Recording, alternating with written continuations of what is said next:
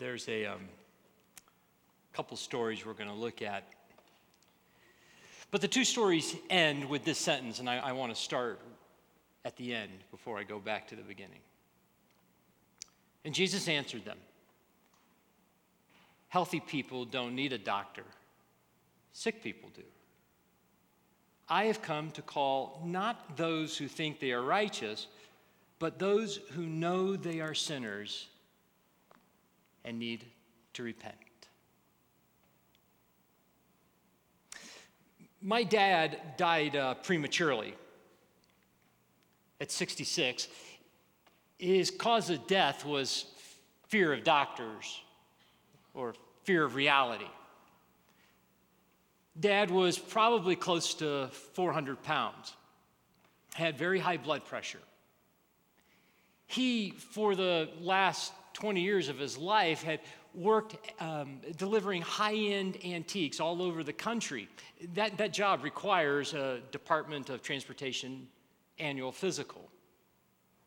My dad took the last physical he had passed, which was 10 years ago, and he would photocopy it and white out the date and put the new date on it, and then he would send that in. He got his prescription drugs for his blood pressure and his diuretics from, I think, a pharmacy in Canada. Dad and I weren't necessarily close. I didn't see him much as an adult.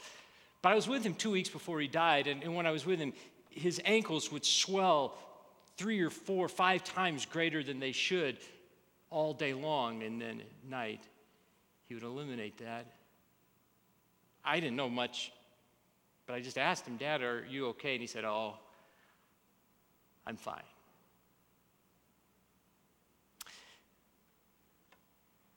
His death certificate says he died of heart failure. It should have said he died of denial. But I can't be too hard on my dad. I'm not that different. There's something about the reality and doctors that somehow I'm not all that honest. I don't know about you, but I'm supposed to go get my teeth cleaned every 6 months. I never do. And when I do, they always ask me this question, "Do you floss?" It feels like a trick question. And I know they're going to ask me, so that morning I always floss. Because I don't want to be a liar and have to write them some confession later. So I always say, "Sometimes." That seems honest. Have you ever been to the doctor and the doctor says, "Do you exercise?" "Yeah." "How often?" "A couple times a week." Of course, I'm rounding up, and I'm including things like tying my shoes and going upstairs for something. And how often are you supposed to go to the doctor to get a physical? Does anybody go once a year? Oh, I know, it's because we're too busy, right? Or is it because we don't really want to know the truth? Yeah, I think my fear of reality could be fatal. And this is a harsh statement, but I think this is how Jesus would summarize what he just said, and that is that he can do very little to help someone who's unwilling to admit that they are sick.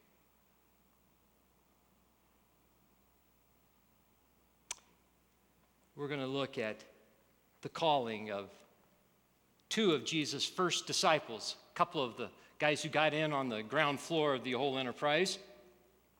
It's found in Luke chapter 5. I've got a New Living Translation. Don't let that throw you off. If you're reading along, it'll be close enough in whatever translation you have. Let me read this story for you. I'm going to read the first story, the calling of Simon, and then in a little while we'll close with the calling of Levi or Matthew. Simon's also known later on as Peter. One day, as Jesus was preaching on the shore of the Sea of Galilee, great crowds pressed in on him to listen to the word of God. He noticed 2 empty boats at the water's edge, for the fishermen had left them and were washing their nets. Stepping into one of the boats, Jesus asked Simon, its owner, to push it out into the water. So he sat in the boat and he taught the crowds from there. Now, when he'd finished speaking, he said to Simon, "Now, go out where it is deeper and let down your nets to catch some fish." "Master," Simon replied, "we worked hard all last night and didn't catch a thing. But if you say so, I'll let the nets down again." And this time, their nets were so full of fish they began to tear. A shout for help brought their partners in the other boat, and soon both boats were filled with fish and on the verge of sinking. When Simon Peter realized what had happened, he fell to his knees before Jesus, and he said, "Oh, Lord, please leave me. I'm too much of a sinner to be around you." For he was awestruck by the number of fish they had caught, as were the others that were with him, his partners, James and John, the sons of Zebedee, who were also amazed. Jesus replied to Simon, "Don't be afraid. From now on, you'll be fishing for people." And as soon as they landed, they left everything and followed Jesus. I think Jesus would agree that we're all sick. That's why he said in that last sentence I read you that those who think they are righteous are the ones he can't offer much to. It doesn't mean that they are righteous. It doesn't mean that they are well. And in Jesus' upside down kind of way, it's the people who begin to realize that they are sick are actually the people who are about to become healthy. The sick people are the healthy people. The people who are healthy are, in fact, the sickest of all people. Kind of like my dad. Kind of like me. So we're going to notice, even in these stories, how sick people who are actually about to become healthy people, how life interacts with them and how they interact with life and how they do things maybe a little differently. The first thing that I noticed, or one of the things I noticed, is that sick people who are actually about to be healthy people are willing to look a little foolish. Now, you sort of have to imagine the scene. We're on the Sea of Galilee, and there's a lot of people around. They've all kind of pressed up against Jesus, so many that he's now had to he keeps backing up, and now he's at the water's edge, so he just gets in a boat and goes off just a few feet, and they're not going to come walking into the water, so now he's safe and he can teach them. There's a lot of people. And off to the side, while he's doing that, we see Peter and his gang of fishermen are over there cleaning their nets. Fishing is something that you did at night.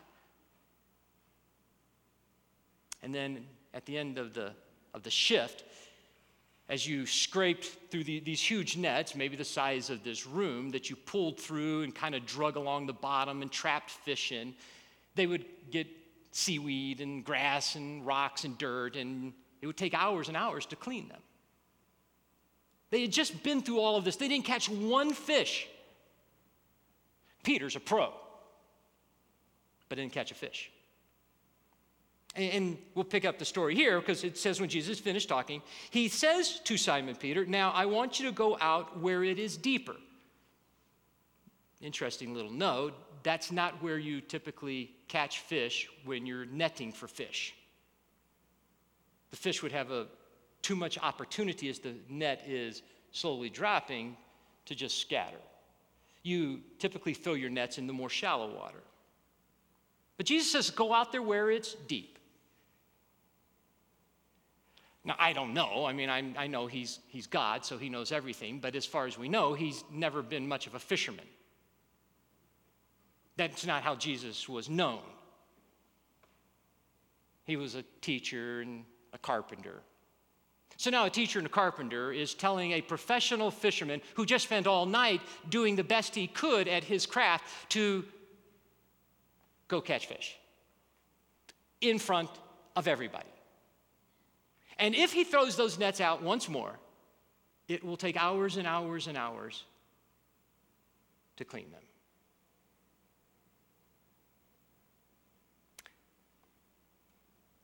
I don't know what's happening in this intersection of Simon Peter's life and Jesus, but Peter is willing to do what Jesus asked him to do, even though it's going to look and feel a little silly.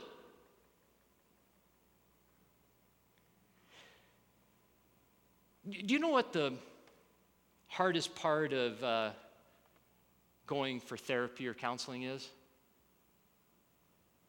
Admitting that you have to go to counseling or therapy.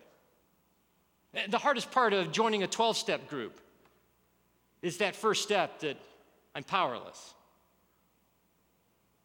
There's something innate in us that is, for some reason, ashamed that we're not better than we are. And we're embarrassed. And somehow, if only we can hide it, maybe it'll go away. If I don't actually go to the doctor, then they can't tell me I'm 20 pounds overweight. What a great solution. Much easier than any diet I can try. We're embarrassed that we need help.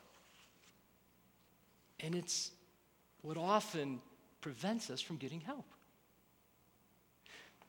I had this crazy experience with my son on his 18th birthday. His best friend and my best friend, who happened to be father and son also, we took a trip to Lake Powell.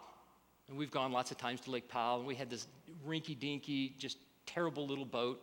But it would putt and get us out there, and so we always had a great time. But we got there late one evening, and so we were going to just go ahead and stay at the marina, and then the next morning we were going to go out and do our fun thing. And we're sitting at the back of the boat, and I had never seen this. I've been to Lake Powell 15, 20 times. I've never seen this. There's a big marina, lots of little crappy boats like mine, and then there's huge yachts and everything you can imagine, hundreds of them. And these marinas are just great big docks that are covered. Not super wide. The dock itself is about the width of one of these rows. And we're sitting back there just kind of enjoying the sunset, and we hear this electric scooter. I'd never seen an electric scooter on the marina, but I hear this electric scooter, and it's and kind of the planks, beep, beep, beep, beep, beep, beep, beep, beep, beep, beep, beep.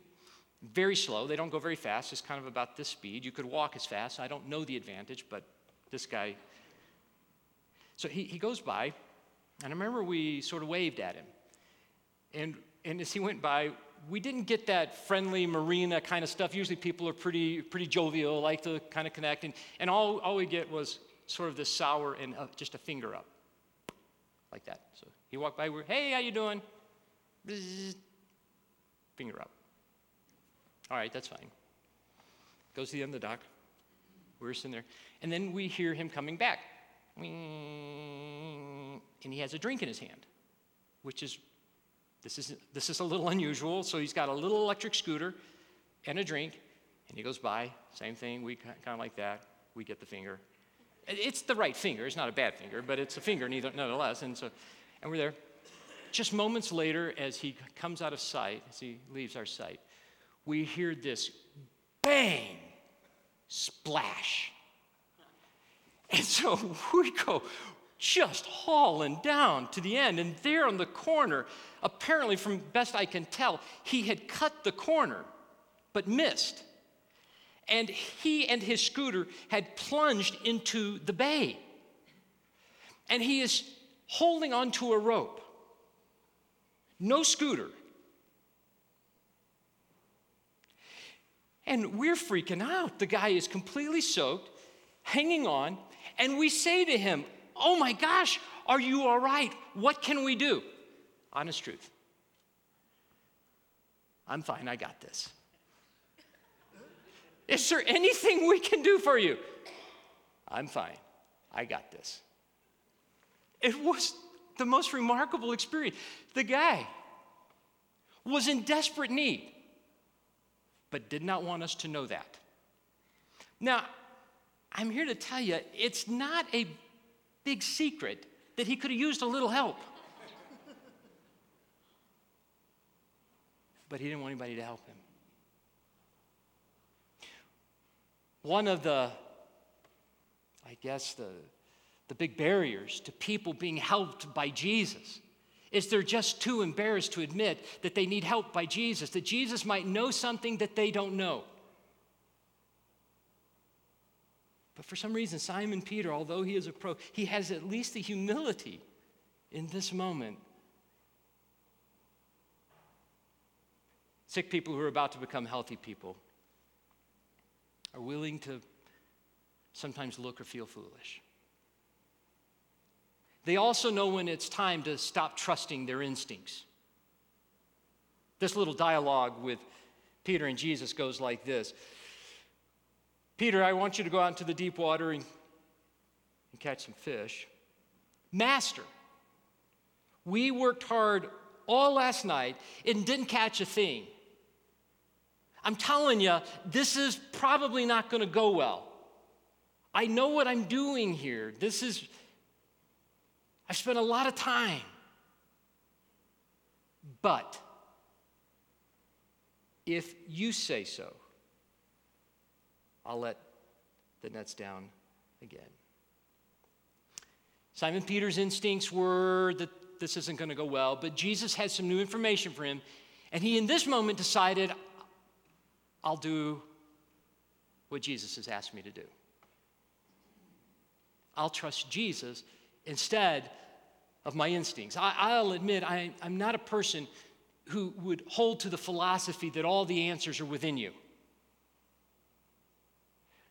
In recovery, there's this expression, maybe you've heard it, that the brain that got you into trouble cannot be the same brain that's going to get you out of trouble.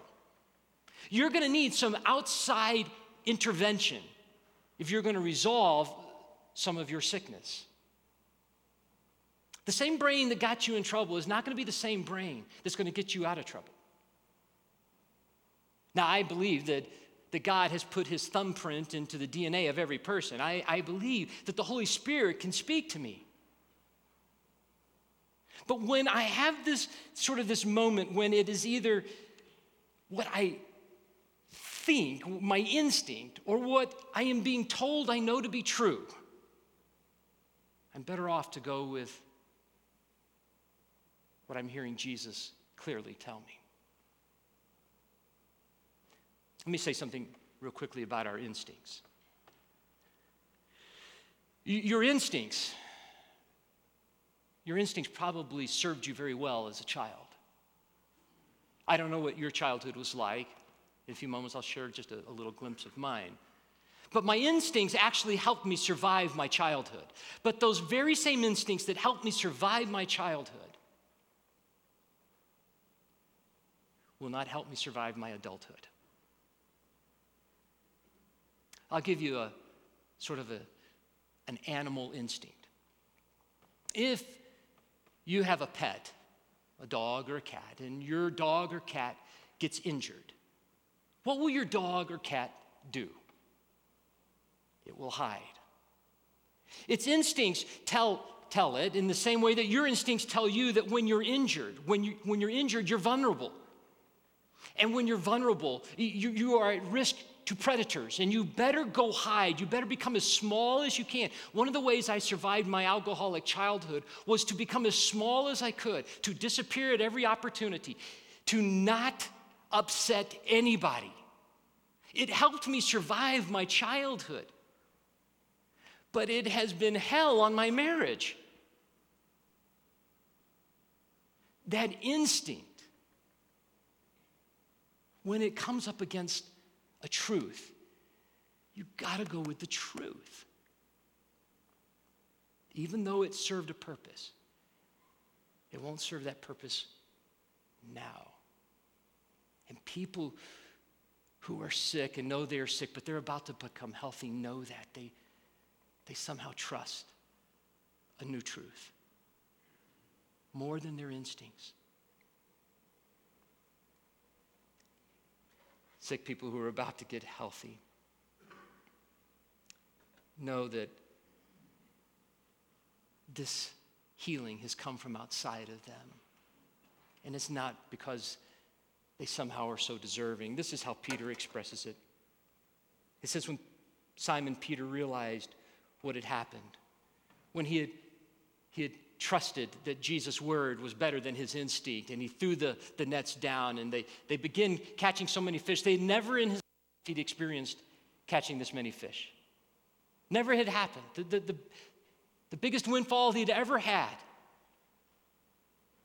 And in that moment it says he falls to his knees before Jesus and says, "Oh Lord, please leave me.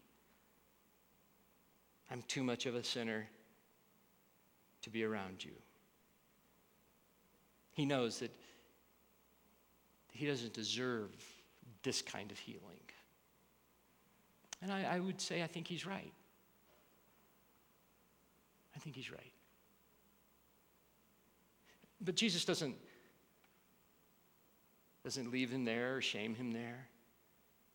Jesus says something very interesting, because sick people who encounter the truth of Jesus, they get a whole new reality, a whole new way of seeing things, a new reality.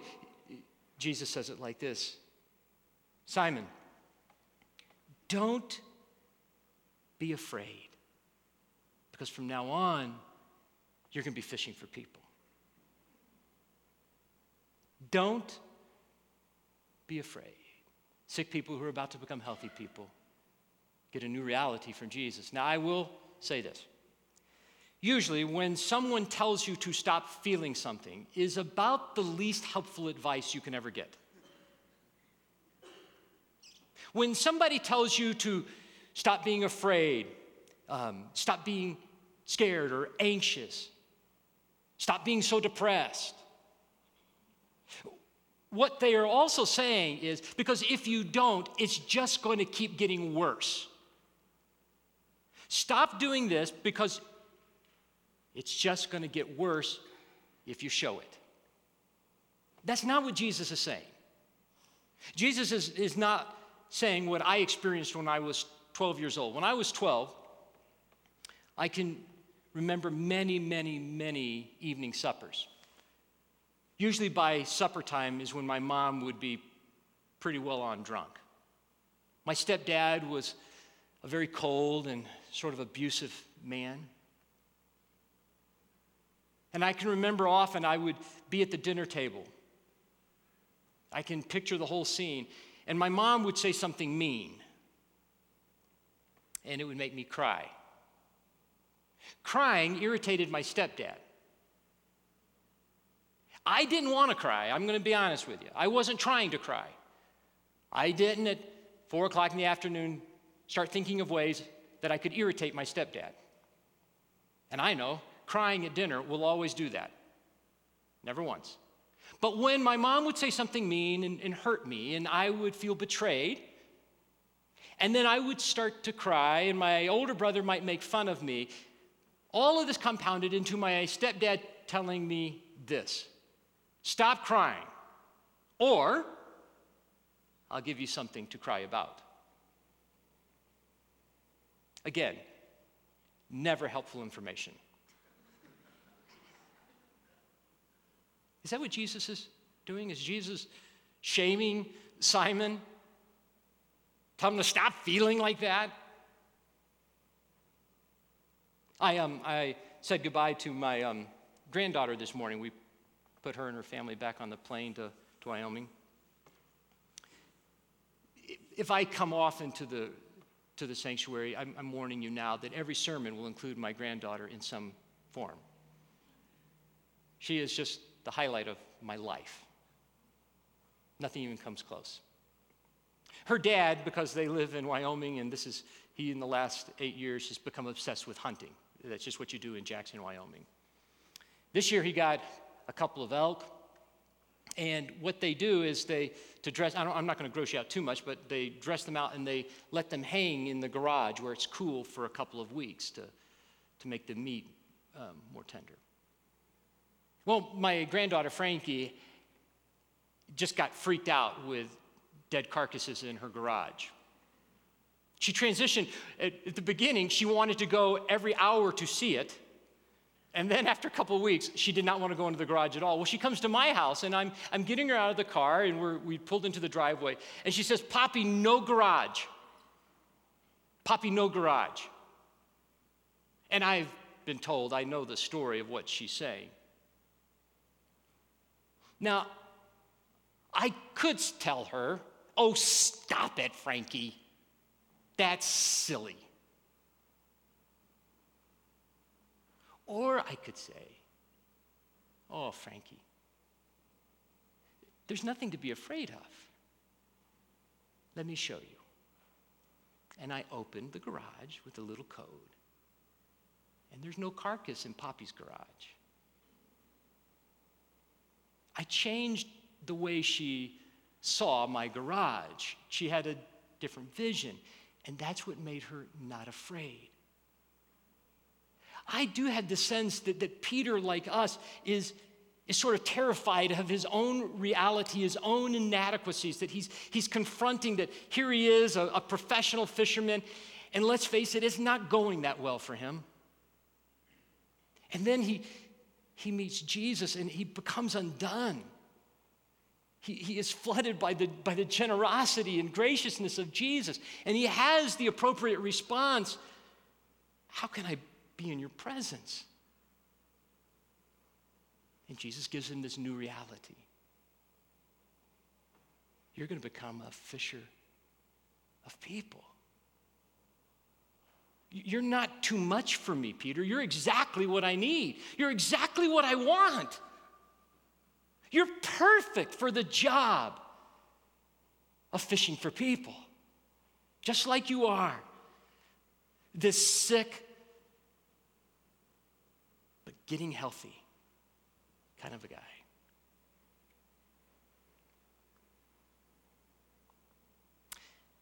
We're going to look at one more experience or quality of people that are moving from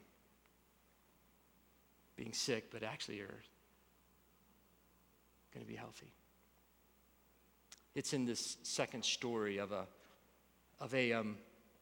early disciple. It's in the same chapter 5.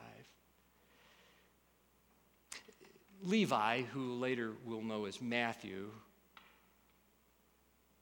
Levi is a tax collector. That's really important information.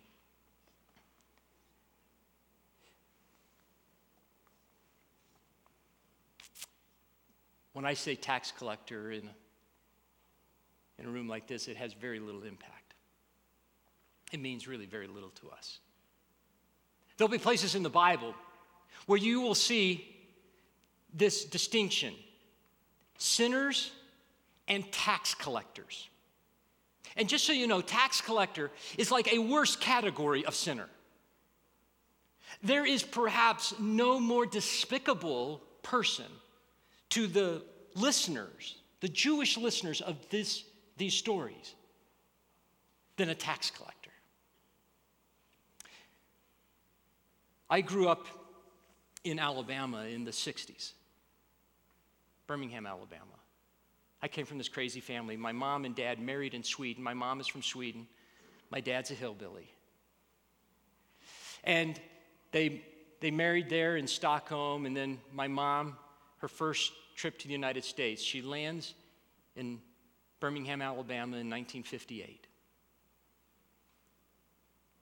I didn't realize that I had grown up in such a racist home. Unbelievably racist home. A few weeks ago, side note, I went to Ferguson on a freedom ride. I wanted to experience what my brothers and sisters of color are experiencing. And I had to admit, I've always thought of myself as not being a racist. But it's in there.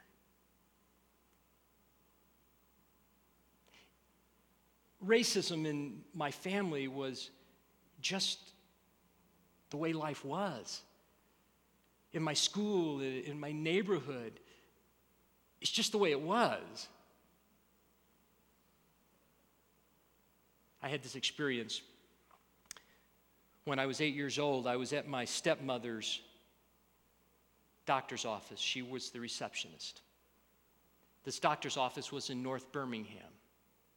My dad lived in North Birmingham. At that time, he wasn't a very resourced person. North Birmingham in the 60s had transitioned from a white community to a predominantly African American community. But my dad hadn't quite made enough money to get out. I didn't know until just this last year that I went every other weekend for years and years and years to my dad's house, which was only about 3 or 4 blocks away from the North Birmingham church bombing. I must have driven by that church hundreds of times, and never once did somebody point out that's where that horrible, horrible thing happened. It was just a racist place. And I was in her doctor's office, which was this nice and very well-appointed and bright office. And I was getting a drink of water when her coworker came and grabbed me and pulled me away from the fountain. And she says, "What are you doing?" That's an N, that horrible epithet.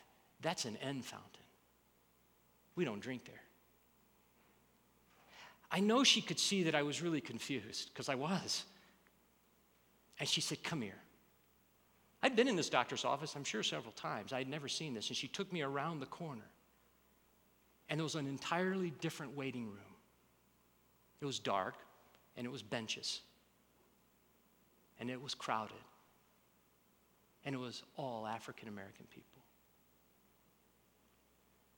I asked her, what would happen if they wanted to come sit in our waiting room or drink out of our fountain? And she said, "Well, the law says we can't stop them.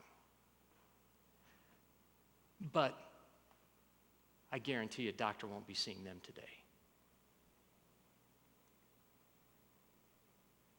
All that part of the story is completely true. The next part I've made up. And that night I went to a party at her house. And there at her party, she had invited all her racist friends. Oh, you could tell they were skinheads and they had their racist tattoos.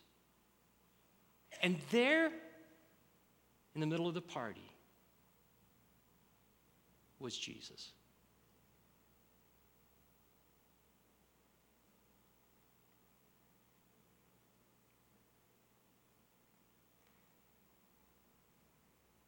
That idea of being despicable,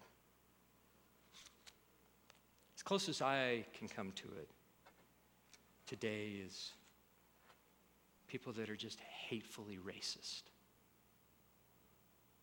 But you got to understand, when I read this little portion here, the tax collector to everybody listening has the same impact.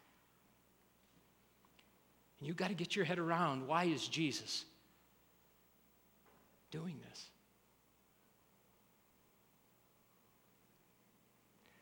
Later, as Jesus left town, he saw a tax collector named Levi sitting at his tax collector's booth.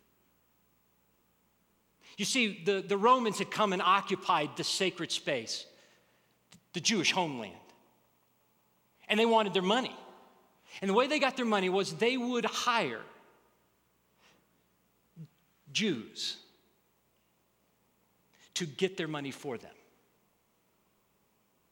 And the Jews would extort from their own people the money to give to the occupiers. They were the worst of all kinds of traitors. They were becoming personally wealthy at the expense of their own family, their own countrymen. And that money was going to the people that were oppressing them. There is no greater hatred than for a tax collector. And they stood there by the gate so that when you brought your goods in and out, you got taxed.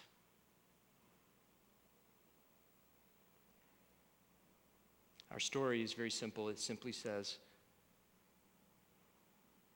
Jesus saw him and speaks these words, "Follow me and be my disciple." So Levi got up, left everything, and followed him. Here's the part of the story that I was making up, but we find here. It says, later, Levi held a banquet in his home with Jesus as the guest of honor. And many of Levi's fellow tax collectors and other guests also ate with him. But the Pharisees and their teachers of religious law complained bitterly to Jesus' disciples. Why do you eat with such scum?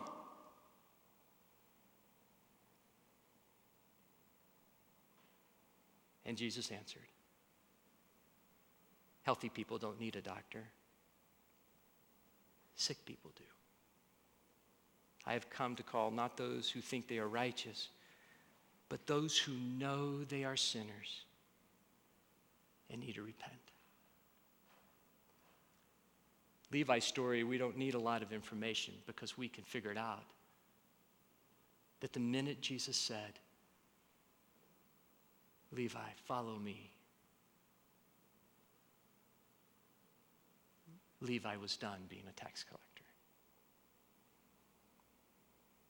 Sick people are willing to follow Jesus. Healthy people aren't.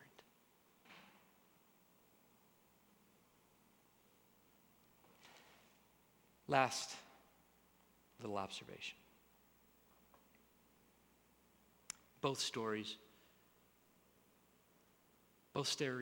contain one sentence that is the same in both. And it is the sentence. Both Simon and Levi, it says, left everything and followed Jesus. In Simon's story, it was on the heels of the biggest windfall he had ever experienced.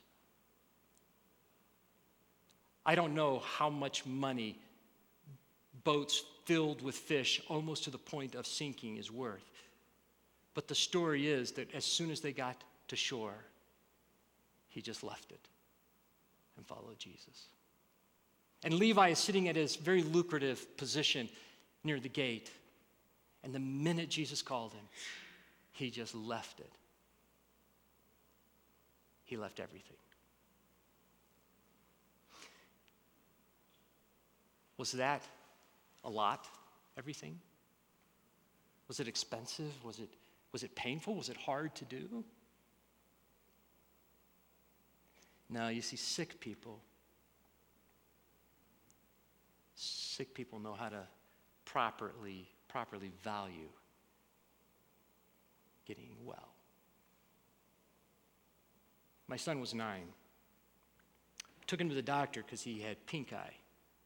Well, at least that's what we thought, and then the doctor confirmed it. It was in the fall, I remember that. But his pink eye wasn't getting any better. It had become almost completely red on the inside. And then it began to bulge. It began to push out farther and farther. We were really worried, but we had taken him to the doctor. He was a really good little football player. I remember I took him to, it was Saturday, I took him to the game. He started throwing up, and he said he didn't want to play. And now I got scared. So I took him right from there, I took him right to the emergency room. The doctor ordered a CAT scan. I remember I was in the booth. He was in that little tube, and I was in the booth there with the tech. And he just said, there it is. There was this mass, huge mass behind my son's eye that was pushing his eye out. For sure, maybe the scariest moment of my life. They thought he had cancer.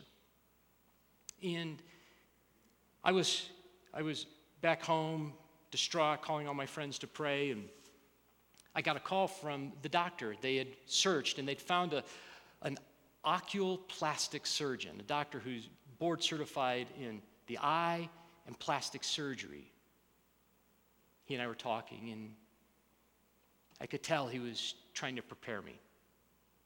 Based on what he saw, this was bad. Turned out he was a Christian. Now, I'll be honest with you, I could have cared less if he was a Christian, if he was going to be a good doctor. But this was a bonus. And as we talked, he asked if he could pray for us, and I said, sure. We've been praying like crazy. So the next morning, my son went in for a biopsy. long and short of it is, this doctor came out and said, I believe I've seen a miracle. It turned out that it was just some mass, and they could treat it with steroids. He told me later, he said, when I've seen what I saw in your son's x-ray and all the information, every time it's been cancer. Now, let's suppose that when he called that night and he was this double certified person who could help my son, I did something that's unusual for me. You see, I'm very cheap. I usually have got to find a deal. I can't pay retail for anything. I've got to find it used. I've got to shop around. I can't just buy something. I didn't say to him, hey, how much is this going to cost, and do you have any coupons? I've never once, maybe until just this moment, have I ever thought about what it costs to have that procedure. I don't care what it would have cost. It would have been irrelevant. If he said, we can fix your son, but it'll cost everything you have, I don't care. Who cares? There's no comparison. It would never feel expensive. Yes, following Jesus costs everything, but it's not expensive. You don't even feel like it's expensive. Because sick people who are about to become healthy people, they know the value of this.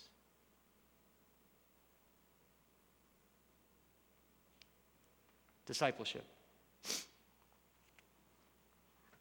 Really, really cheap when you look at what you get. Let me pray for us.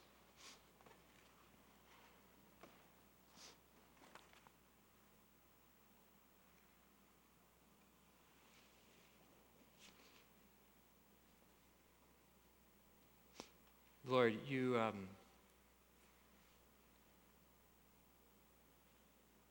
often, it seems, confront us with our reality. And I know for me, it scares me. My reality scares me. Who I am scares me. My weakness scares me. My brokenness scares me, and I want to avoid it. But I hear in these stories that that's kind of the stuff you can work with. So Lord, I pray for me, and I pray for my friends here at the sanctuary. That like Simon and like Levi, we would learn how to just say yes to your reality. Help us not be so afraid of your unbelievable and extravagant grace and love for us. It's terrifying,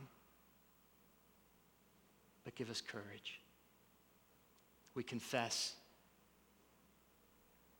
we are sick people, but you can make us well. Amen.